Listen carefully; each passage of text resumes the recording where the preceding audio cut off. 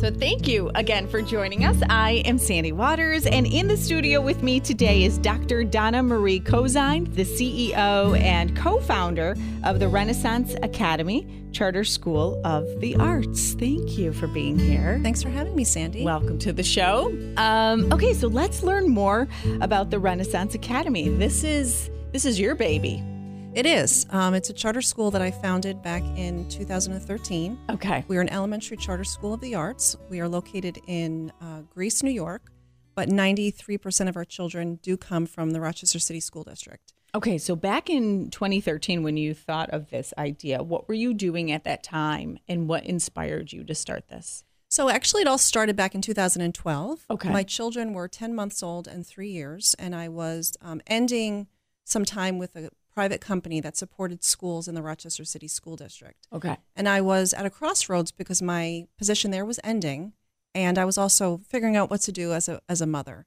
As I looked at my child, who at the time was 3, I realized that she really loved the arts. And at the time, schools were actually gutting the arts from all programs because of the Common Core. Mm-hmm. So I said, well, I really want a school where my child can experience joy. So from that, Renaissance Academy Charter School of the Arts was born. We opened our doors to 194 K-2 students in the fall of 2014, my daughter being one of the kindergarten students. She is now going into the 4th grade. My son joined us this year, so both of my children attend the school. And it's a really amazing place where when you walk in, the joy is palpable. The children love it. The staff love it. And it's all about what's best for the kids. Was there a lot of pushback when you had this idea originally, or did everybody welcome it with open arms? Yeah, there was no pushback at all. I just was a little ignorant as to what it meant to start a school. In this case, ignorance was bliss, because had I known all of the uphill battles, I might have just taken the... That's what they say, though, about entrepreneurship. Yeah. Ignorance is bliss. It really is. It's amazing what we've been able to do in the short amount of time. Charter schools in New York State receive only 68% of the monies that the districts get to educate their children. So as an example, if a school district pays $10,000 over the course of a year to educate their child, they would only send us $6,800. So we have to do more with less resources. Districts also get building funds from New York State, and we don't. So everything that we get and everything that we are able to do has to come out of that 68% funding. So there's a funding imbalance, and we have been really fiscally conservative to try and make sure that the majority of our money goes right to the program and the education of the children. Do you foresee any day where that will change? I don't know. I think that there are certainly, in Albany, there are powers at odds about charter schools. What I try to do is just be true to our mission and focus on our children and our day-to-day, and not get mired down in what would be. It is what it is. We're given more autonomy in exchange for, having being our own school. Okay. So a charter school is its own real district. So my role as the CEO is more of what you would consider a superintendent. So I am the liaison to the state, to the Board of Trustees, but I'm also the on-site person for the building. So it's as if it's a one-school district. Okay. All right. So now you're following what the standards are set by New York State. Do you have to follow the Common Core practices and all that? Okay. Yeah, we have to. Yes, we have to implement the Common Core, and we're also required to take all the New York State assessments. Okay. But to get there, you have more authority over how you get there. Whereas in a school district, they have a system that they have to follow word for word. I've worked in districts. I was a district teacher, administrator, and now I'm in a charter school. And I think the main difference is that there's a much shorter path from the administration to the classroom. So as a leader, as an instructional leader, I can look to my teachers and say, what do you need? And they'll say, well, we want to try X, Y, or Z. And I'll say, well, let's do it. Let's pilot it and see what happens and then make a decision. Whereas in the past, when I've been the instructional leader, I'd have to go through channels. So what does the district committee on ELA think? Is the other school going to do it? If the other school's not going to do it, then you can't do it. What is the superintendent? So there's a lot less red tape where we can really get to, look at what is causing our issues and how do we think we're going to address those issues when I'm speaking about like education issues or even social emotional. So there's a lot less red tape for us to be able to make those changes. And this is considered a public school, so there's no tuition. No, it's tuition free. Okay. So any person, the way charter schools in New York State works is any student in New York State can apply to be go to a charter school. Okay. If you have more children than you have seats, then you have to go to a lottery. And this year we had 300 seats for 75 openings.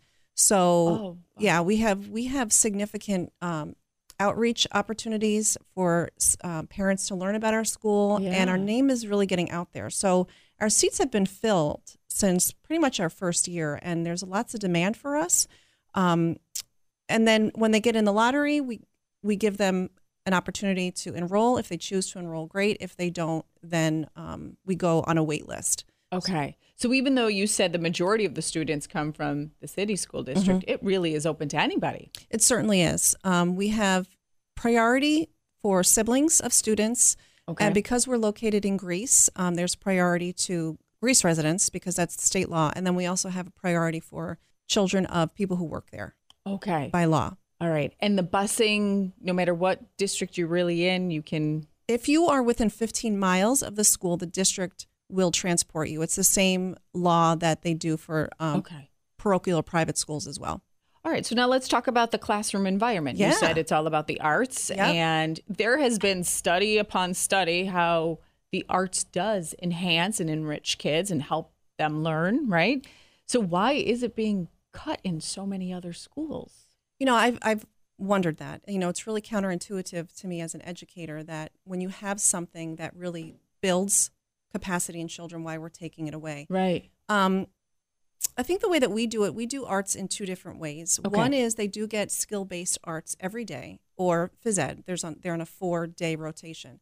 But we also have this period of time called arts integration, where the classroom teacher and an art teacher work side by side, and they deliver instruction towards a common goal, but they're each teaching their own instructional standards. So I'll give you an example.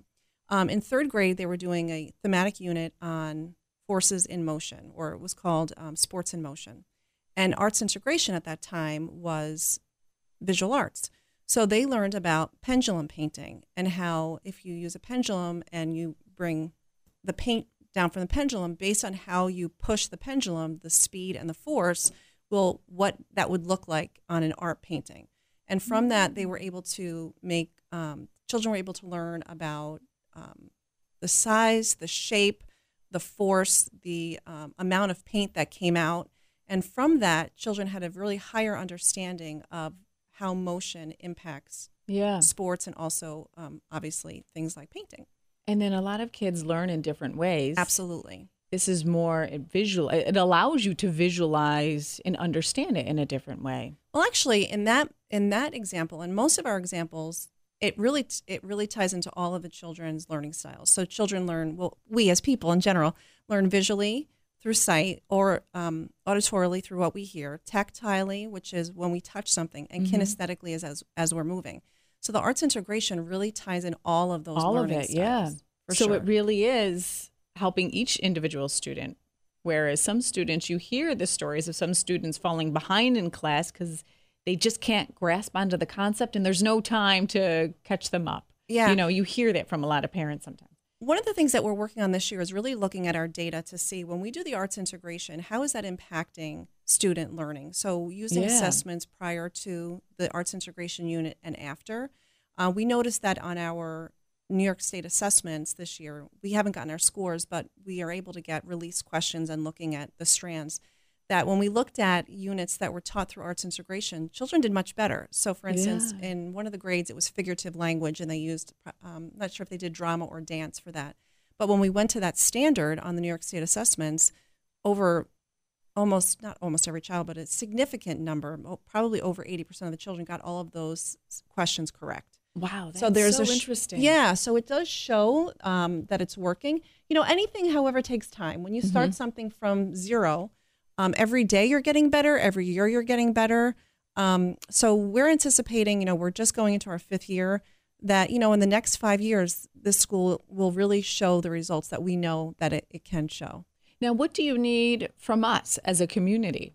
You know, I feel like our school is the best kept secret. I see lots of things out there about, there are some charter schools that have really great names because they've either been around for a long time or they're part of what's called a charter management organization, so everyone knows their names. And I don't feel like a lot of people know us and know what we need. We just need friends. We need friends to volunteer. We need friends to say they will make donations of goods or even just funds for things like that. We purchased our building the first year, at the end of our first year, which is really unheard of, but we could not find a place to house this school. As a matter of fact, we went to 24 different sites in the city of Rochester and could not find a school. And at the 11th hour, we found this school in Greece. And the funny story is that Greece actually, it was for sale, so we made an offer on it, and Greece actually allowed us to lease it until the closing. And I started with staff on August 10th, training staff, and we did not really have our building confirmed until August 12th. So really, this school was started on a wing and a prayer and just belief that, good things happen when you work hard and when you make a commitment to people. So it's been an uphill battle ever since. But, I work with amazing board members and staff members who just have grit and tenacity and do whatever we need to do for these children and their families. And that is so rewarding to see the kids develop and just the look on their face. I can only imagine how excited they are to even come to school. It's amazing, in this way. It really is amazing. Parents will say, on Fridays they're upset. I'll tell you, the worst day of school for me is the last day of school. And I know that sounds like it shouldn't be because it's the beginning of the summer, but the kids are sobbing. They leave and they're on the buses and they're waving and they're literally sobbing. They do not want to leave us. They'll say, "Can we come back for summer school?" And I don't have the funds for summer school, so. But we've done. Maybe someday you will. Yeah, it would be great. It would be great, because if you have a summer program, that summer slide, which, has over and over, there's lots of information on if children are not engaged in reading and math over the summer, they slide back. It can take almost up to 6 months to make up for that 8 weeks. Jeez. Yeah, it really is.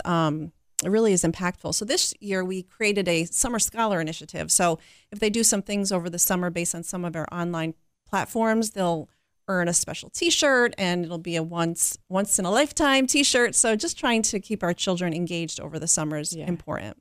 And what are the grades again at the school? This year we're K through 6. We accept applications for K through 2nd, and our children will grow up each grade. But this year is the first year that we're going to be at our full grade capacity of K6, which was our model because we grew over time. Arts is an important part of our school. However, we do have 7 key design elements.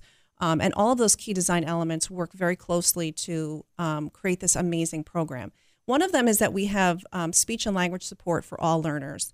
So there's some research that was done about 30 years ago that children from a background of poverty will come with a word gap, expressive and receptive word gap.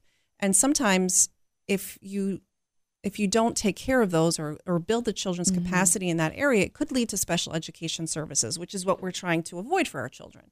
So we have our own speech language pathologist who actually co-teaches. And, a lot of time people think speech and they think, oh, it's articulation or stuttering, but there's so much that goes on in the brain around language, about what you hear and how you express it, how you connect thoughts in your brain. So that's what we work on with our kindergarten and first graders to really, if we feel that if we front load those services, we can bring those children to where they need to be. So that's one of them. The daily arts is a second. The other one is the arts integration.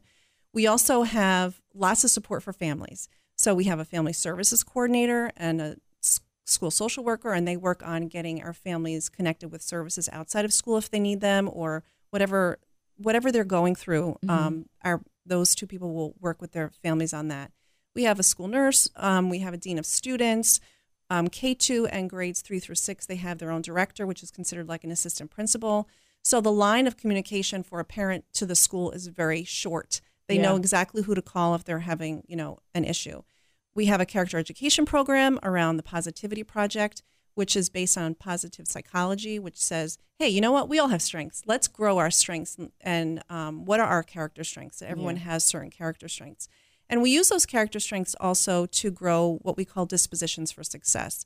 So there's been lots and lots of research about what successful people do. And it's been boiled down to that there are these certain dispositions or character strengths and virtues that people have that, you know what, you don't ever learn it. You don't learn tenacity. You don't learn grit. You don't really learn humor. But those are the things that get you through a situation with an unknown outcome. So when you're faced with a challenge, what are those things that are going to get you through? So those dispositions for success, we really tie them into the curriculum. Well, Dr. Donna Marie Cozine, thank you so much for being in today. We ran out of time, but I would love to have you back in to learn more. Yeah, that would be great. I welcome everyone to come to our website. It's www.renacad.org. And you can reach out to me or the school or our family services coordinator, who is sitting next to me smiling, Mrs. Kimberly Felton. But yeah, we would love some more community support involvement in any capacity. Wonderful. Thank you. Thank you.